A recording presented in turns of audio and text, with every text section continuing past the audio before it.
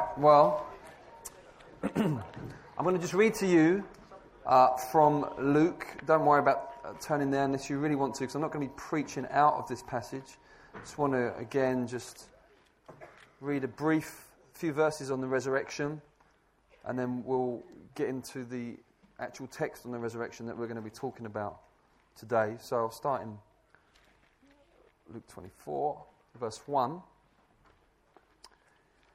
On the first day of the week at early dawn, they went to the tomb, this is the ladies, taking the spices they had prepared, and they found the stone rolled away from the tomb.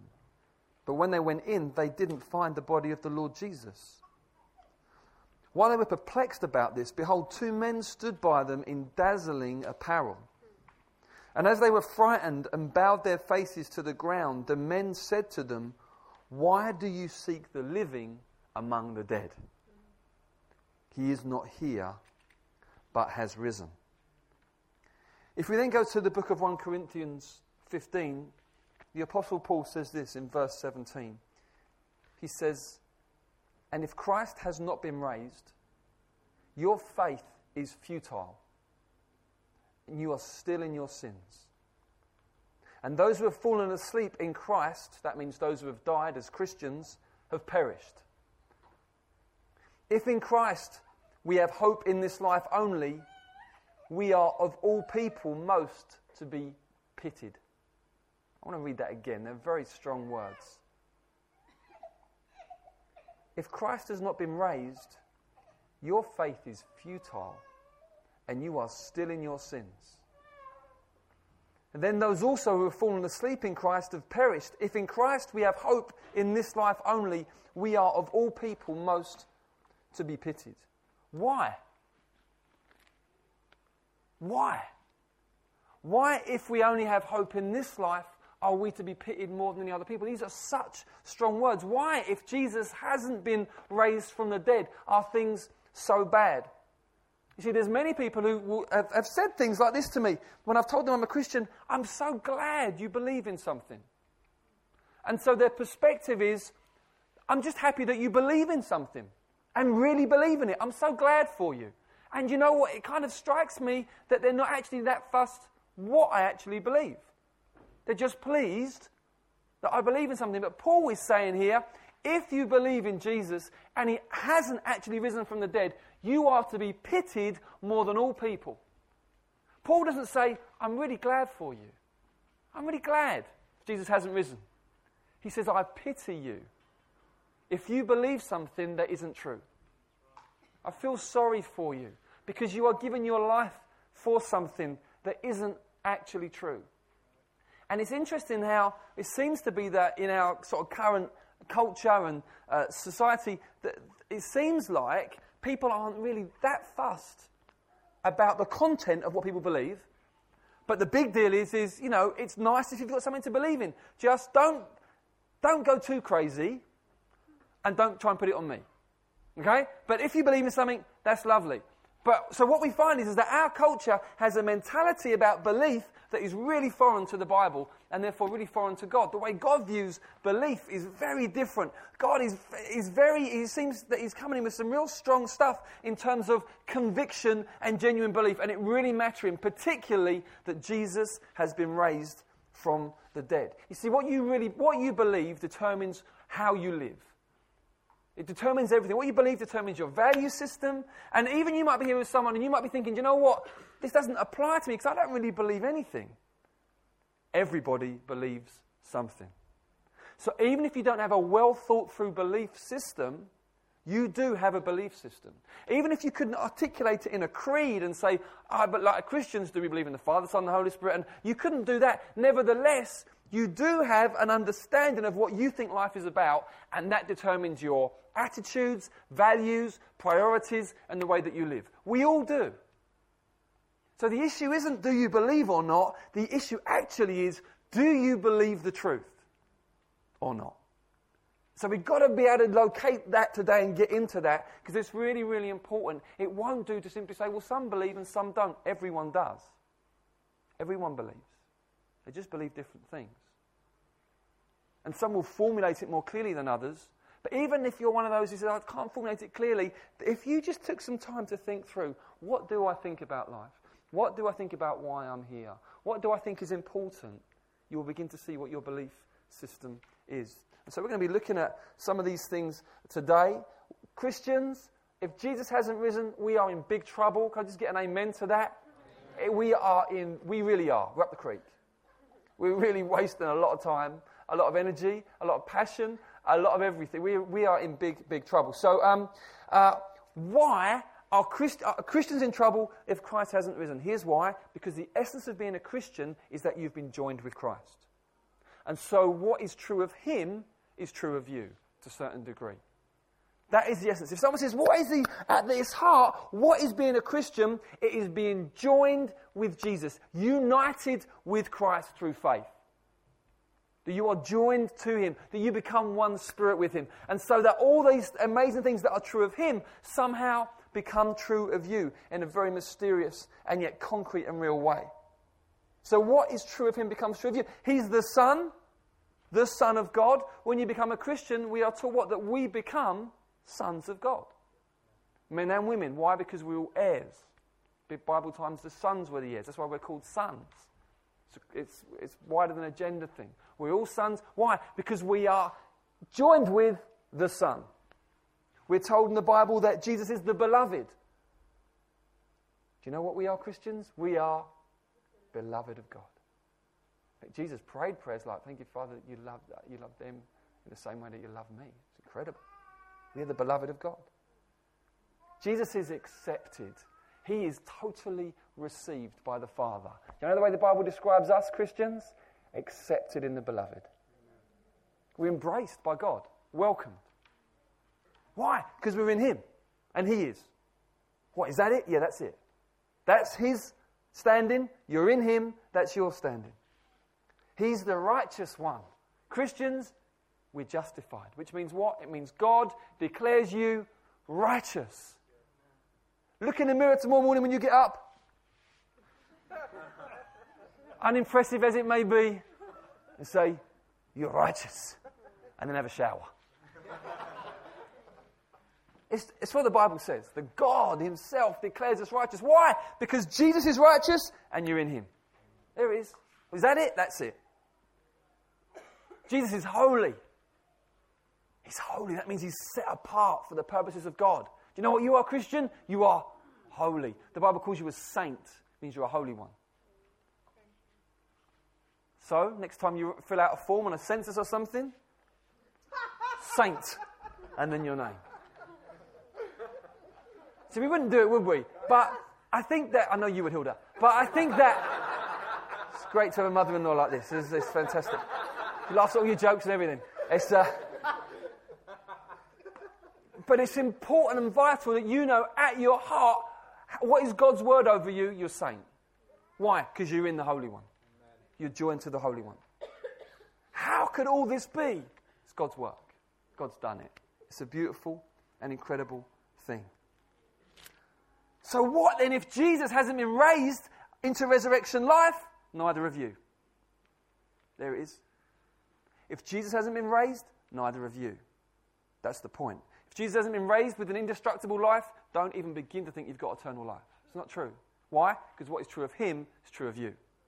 That's the faith. So if he hasn't been raised, you're dead in your sins. You understand that now? Because the essence of the faith is you being joined to him. Where he goes, you go.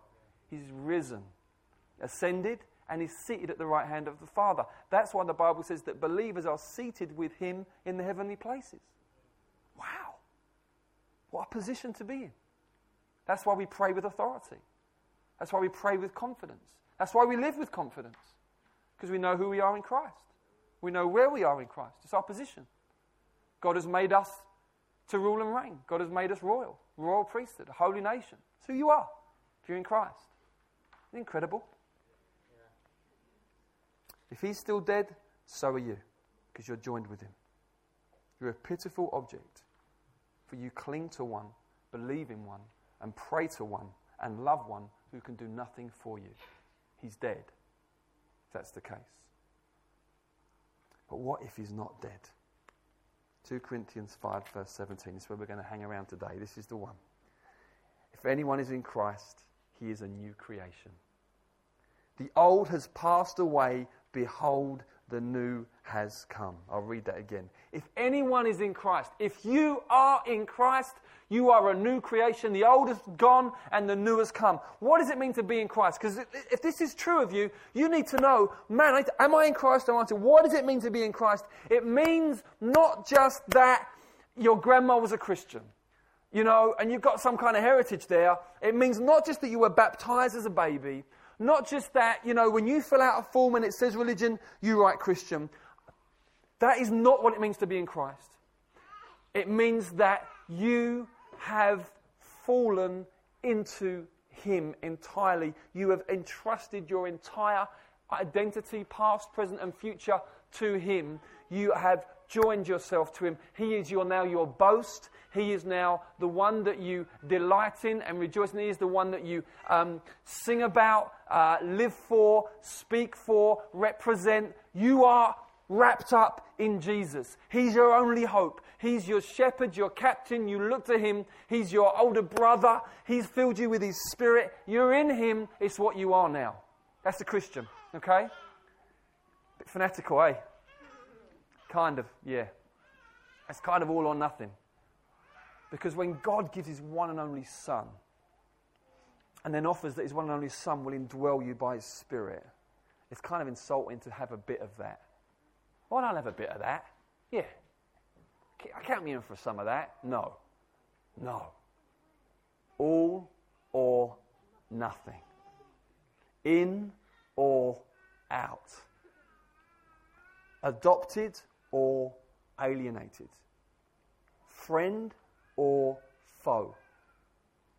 Dead or alive. Under grace or under judgment. That's the deal. You need to know where you are. You need to know where you are. It's very, very important. Because these incredible promises that are made to those that are in Christ. If anyone is in Christ. If anyone finds their identity now in Him.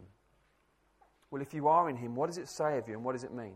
And if you're not, what would it mean for you to be in Him?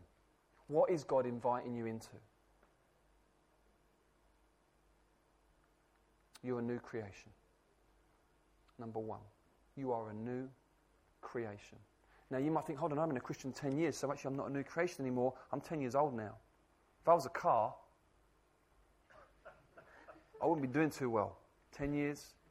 Let me just explain how new life works. It gets newer. It doesn't work like, you know, things work for us. Your favourite thing that gets worn out. No, new life gets newer. The Bible says we're being renewed inside daily. It works in reverse to how things work naturally. Okay, it's like if you're in Christ, you're a new creation. You're a brand new creation. You are newer today than you were yesterday. How cool is that? So you're a new creation. Why? Because Jesus, in His resurrection, is the first fruits of the new creation. Now, do you know what the first fruits are? If you're into gardening like myself, what you'll find is you'll find that when you're growing stuff, there's a little crop that comes through first.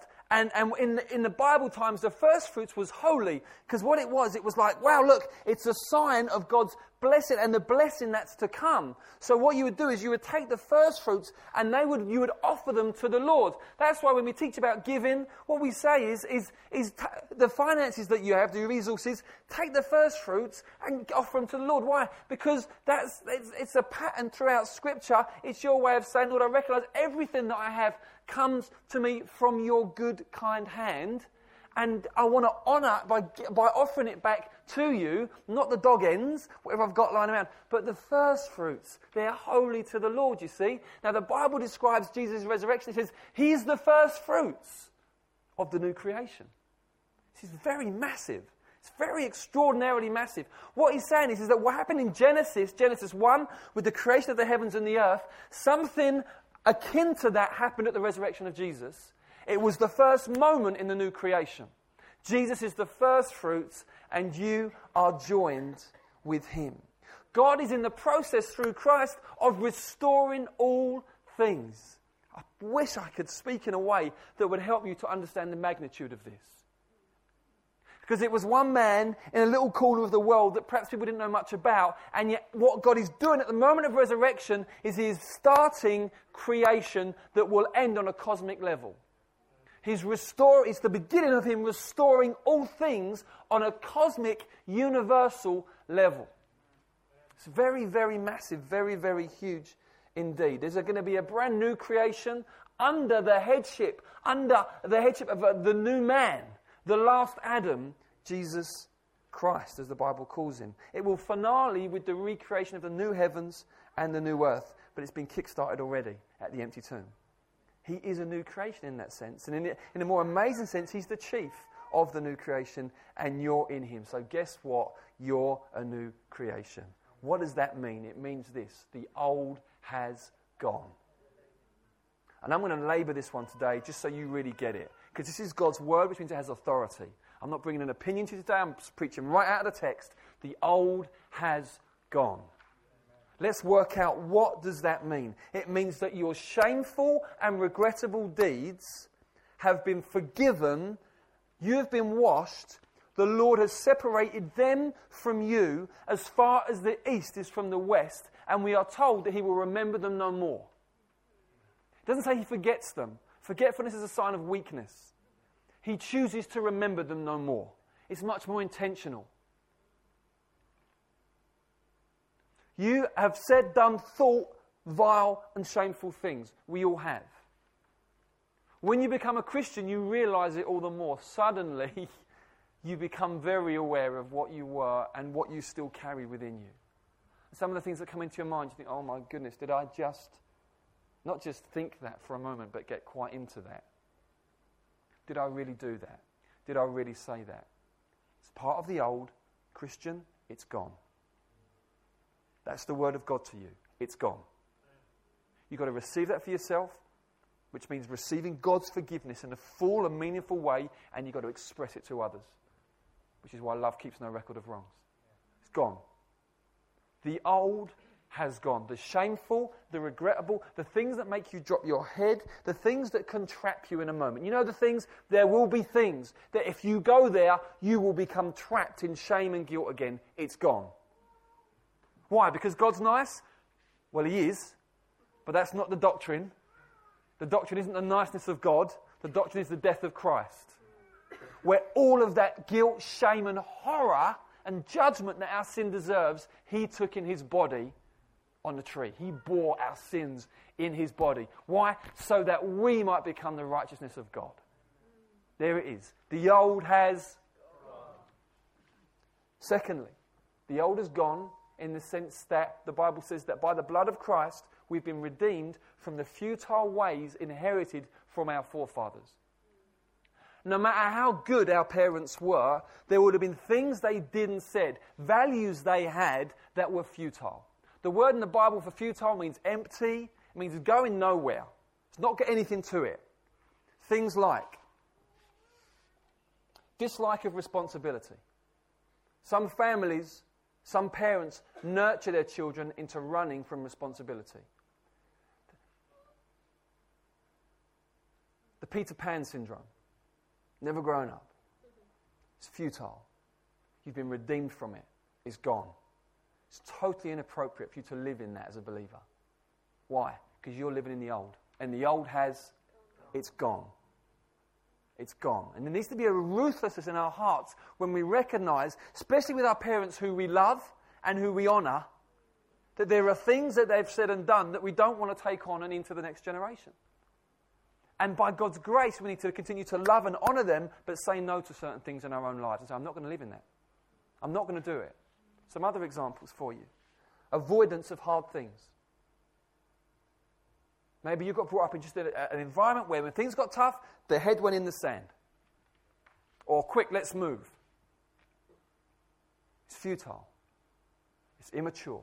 It's gone. It's part of the old. You can walk free from that. Volatile ways. Maybe you got brought up in a volatile household where, when the pressure got on, people just got volatile with one another. Things getting thrown around or people getting shouted down. I tell you, it's futile. It kills people's spirits. It's part of the old, and it has gone. You've been redeemed from that by the blood of Jesus. You can walk away from that. You don't have to live under that. Perfectionism, where everything was about how well you've performed, what kind of grades you've got. You see, I want to just speak into this Holy Spirit moment. Here it comes. Some of you that are studying, what does the Lord require of you? To do your best. There it is. If your best is a pass, then your pass is your worship. Praise God for the pass that you got. Here it is. You can live in that one for life. God requires nothing more from you than your best effort. He doesn't require... He's not like those parents that say, 9 out of 10. You should get 10. That is bad parenting. The question should be, always, did you try your best? No? Then you need to bring a correction to your children. Yes? Well done, regardless of the score. Perfectionism is futile, ungodly, because what it's rooted in is not a godly desire for things to go well. It's rooted in a sense of trying to prove oneself, and it's a killer. Control, maybe you're in a controlling environment at home. It's a controlling scenario and situation. Sooner or later, you're going to have to walk away from that. You can't live under that. You can't. Why? It's futile. It's ungodly. It's not the way God leads and demonstrates and uses his authority. So it's an ungodly use of authority. You can't live under that. It's part of the old. It's gone. So you walk away from it. That's what Jesus released you from. Sexual perversity. Maybe you've just been brought up in an environment where there's just things sexually that, just that the Lord says, this is a really nasty, dark thing there. As a believer, you've kind of carried it in. The old is gone. By the power of the Spirit, you can walk free from that. Why? Because what Jesus has done for you. I'm not getting on you saying, well, I'm saying Jesus has done it. He's beaten those things. They are beaten enemies. So you can just walk away from them. Not always easy. Involves a fight.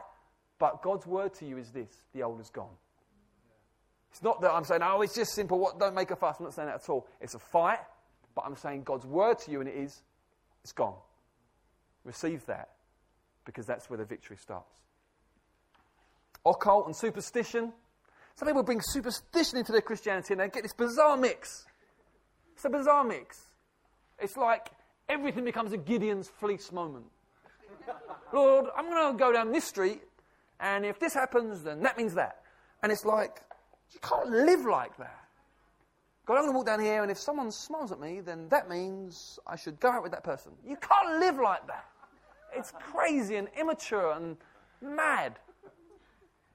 And so much pastoral stuff, you talk to people, and you're being superstitious. It's like throwing the pepper over the shoulder, but with Jesus in it. It's crazy. That's not answered prayer. Answered prayer is when you ask the Lord to do something, and he does it. It's really straightforward. It's not sort of chance and reading everything into everything and, I saw 2 pigeons yesterday. What's the Lord saying? Well, probably not much about the pigeons. I'm sure he's saying loads of things that if you just got in the Word, you'd get loads of stuff. But the pigeons, just flying around. That's what they do. I'm trying, but you find it. And consumerism is all about fear. It's all about fear. It's not about love. It's all about fear. People are gripped. Because God might be saying that now. What do you mean God might be saying anything? What do you mean God might be saying that? Well, it was cloudy. What? It was cloudy.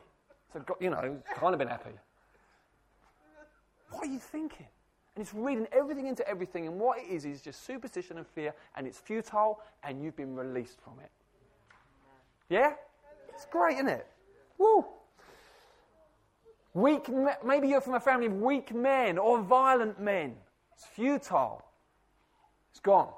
Or maybe you're from an environment where the women are dominating and controlling. It's futile. It's gone. You walk away from it. You don't live in that. Or where there's bitter rivalry and envy, and where when someone does well, no one likes it. And so now, even now, you're a bit funny about doing well, or you struggle when people do well. You need to walk away from that. You've been redeemed from that, so now you can rejoice with people's successes and use your gifts to the max for the glory of God. Yeah? Freedom. This is it's very, very earthly, this freedom we've got. We are new creations. The old is gone. Maybe you're from a situation where there's emotional shutdown. You go home after not seeing your parents for a year. Hello, son. Good to see you. Tea or coffee? I will put the kettle on.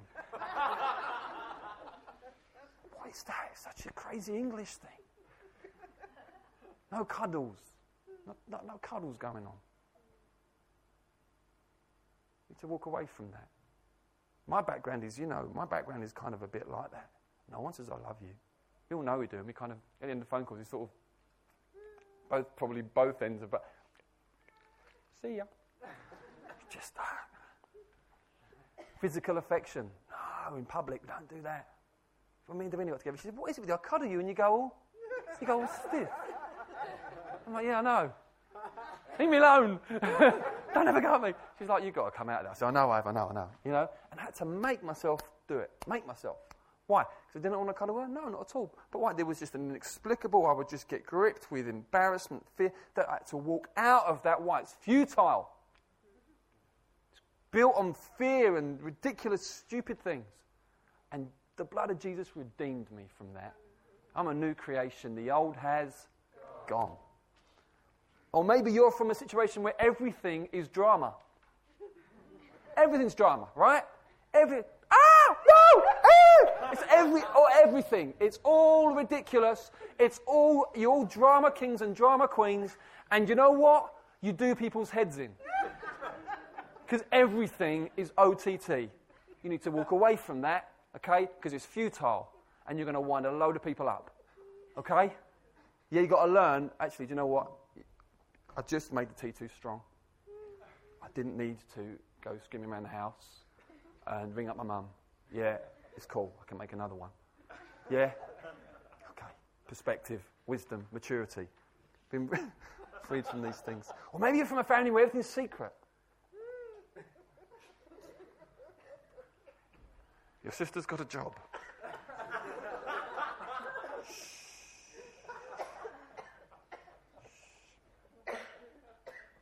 No, your sister's got a job. Well, why can't I say anything? Whoa. What is that? Crazy. You get it? Built on paranoia, secrets. Everyone's got secrets. And they're not even secrets. But they're secrets. It's this environment of secretive, crazy stuff. The old is gone. It's ridiculous. It's built on fear. It's nonsense. The old is gone. It's perished. It's been destroyed by the victory of Jesus. Hallelujah. Traumatic experiences have we been through. The old is gone. The old is gone. A sick and deceitful heart that was utterly corrupted. The old is gone. Disease. The old is gone. Death. The old is gone. The new has come, which means all things become new. Starts on the inside. When you become born again, the Bible describes it like God taking out your heart of stone. The heart is at the seat of the affections. It's the most internal part of who you are. It's beautiful. You've got to get this. When you're born again, when you become a Christian, the most core part of you is taken out and a brand new one is put in. Heart of stone out, hard heart of flesh in, heart that beats, just beats for the glory of Christ. Just beats for God. There it is. And you don't look very different straight away. There's this photograph of me on my way to my baptism, and it's just the most embarrassing photograph you've ever seen. Because I was utterly ridiculous before I was a Christian. I mean, utterly in every way. I became a Christian in August, got baptised in November, was definitely born again by the grace of God. And yet I look at this photo and I think, you still look completely absurd.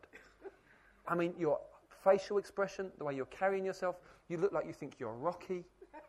You are, but with crazy permed hair. I mean, you're just absurd in every way. Yeah? I didn't look that different. There will still a lot. There's still a lot to be done. There's still a lot to be done. But you know what's happening? From my innermost point, God has made me a brand new person. And that is working its way out and will culminate in a brand new glorified body one day, which will fit all that God has done by His grace. The two will fit together. Whereas now, the outer man decays, though inwardly we're being renewed day by day. God has a body for us at our resurrection that will fit that inward renewment, a body that I guess that will get newer every day as well and will last for eternity. The new has come. Now, at this point, some of you may just argue something. You may argue that maybe I'm a bit confused. Maybe I'm jumping the gun. Maybe I'm just kind of like proclaiming stuff it's almost like, Steph, you sound like you should be like living in kind of heaven already. Or have you gone a bit too far? Have you got what they call an over-realized eschatology? Do you know what that means? Eschatology is about Jesus' return. Over-realized basically means that your expectations and your way of thinking is as if He's already returned and like everything's been dealt with. Are you being just crazy, optimistic, theologically askew here? Well, look at Paul's tense in this scripture.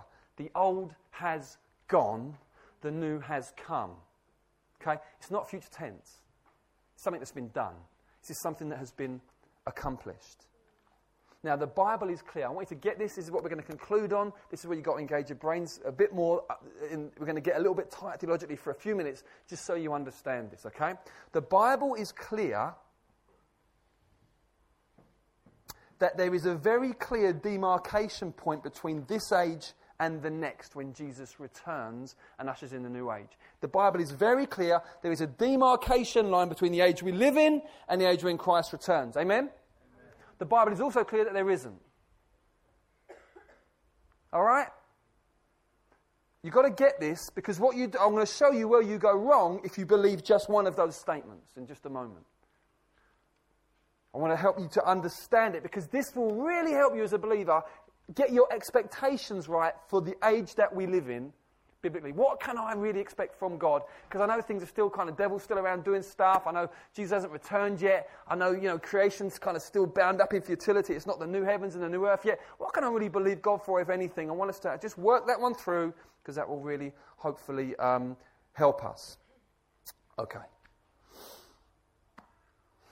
There isn't a clear demarcation line between this age and the next age because everything has been utterly accomplished in order to ensure the final victory. And it's as good as done. Okay? There's a very, very real sense in which it's as good as done. The thing is accomplished. If you go back to the cross, there Christ won everything. Okay? So when he said it is finished, he's not just talking about, his work for our forgiveness. He's talking about his work for the bringing about of the entire new creation. Okay? It is finished. Hallelujah? Okay? So you've got to understand that so that you get things right in your mind. It is done. There is a clear demarcation line between the age we live in and the one to come because God's got a schedule. God's working things out in time and space in a program, and Christ is yet to return. But spiritually, everything's been accomplished that needs to be to ensure that that will surely happen. So, the kingdom has come. All right?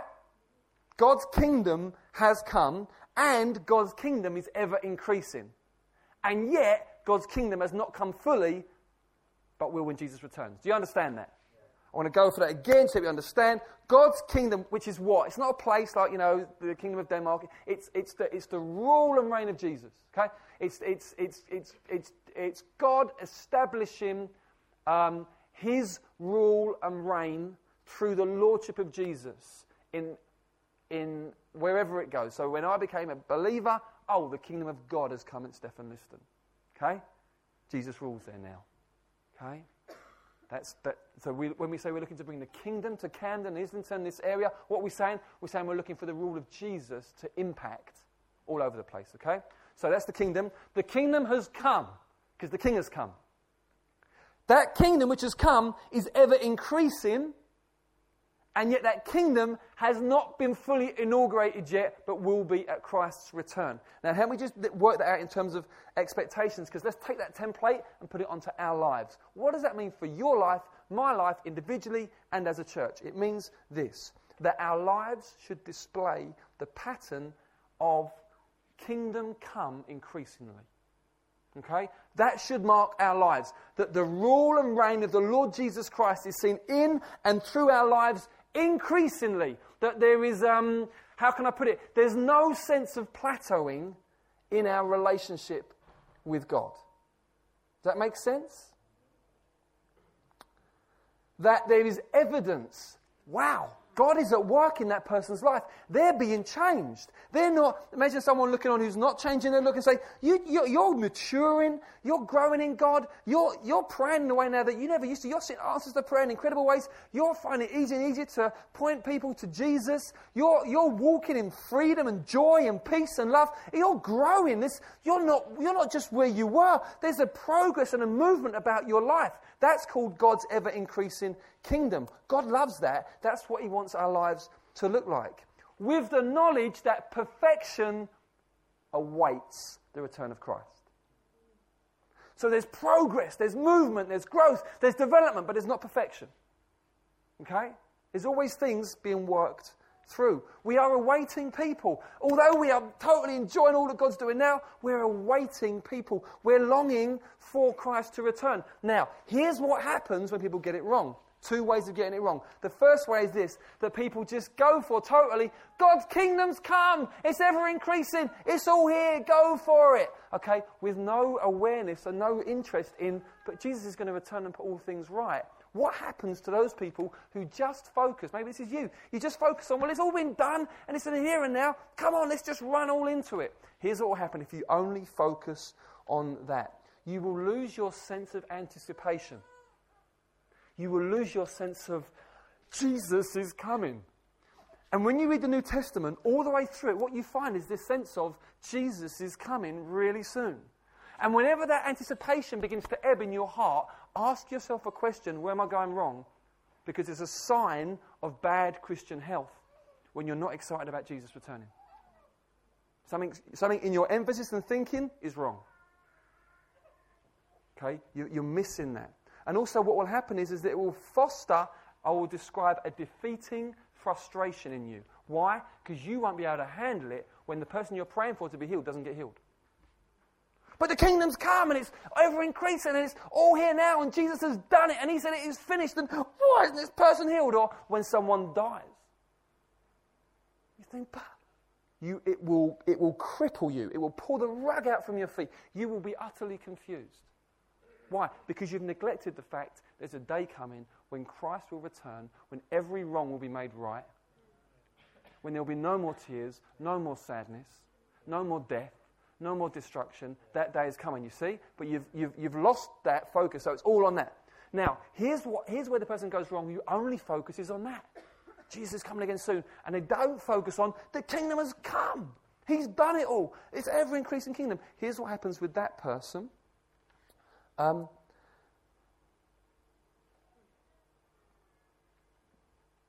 There's no expectation for God to really do much. Because why? Why? Because what happens is it's all about, well, Jesus will come at some point and then everything will be all right. But until that point, it's just going to get really bad. Yeah? And what happens is it's like a besieged mentality. And it's just hole up, close the doors, guys. Let's just hole up in the theatre and who knows, what the heck, he might come back today. That'd be great. And it's just all that. And it's just focused on this kind of remnant kind of idea where it's just us and we just got to hang on and let's not backslide and, we can't expect God to do loads, because Jesus hasn't come back yet. And what happens is your expectations drop for the here and now and you get into a besieged mentality. It's unhealthy. It's unhealthy. If you hold on to both, here's what should happen. A Philippians 3 momentum over your life. Paul in Philippians 3 talks about this upward call of God in Christ Jesus. And he's talking about the trajectory of his life on earth. He's not saying he's going to take me away. He's talking about this. He's constantly calling me forward. I forget what's behind. I strain towards that what's ahead. There's a man going somewhere. There's no sense of plateau. Now, in the Christian life, there is pruning. Pruning is where you're growing and bearing fruit, and God says, hey, that's great. I really want you to bear more fruit, so I'm going to really cut you back. And that's a bit painful because you feel like you've really shrunk, okay? But that's different from plateauing. Plateauing is when you just stop growing. If you understand, I am part of a kingdom now, a resurrection, new life kingdom, which is ever increasing, then there's this momentum, there's this growth, there's this development. Fruit, you're bearing more fruit, you're bearing much fruit, you're bearing lasting fruit. You've got big prayer requests, you're believing God for stuff, and yet you can handle imperfection. A bit like the New Testament, hey? Massive breakthrough, fierce opposition.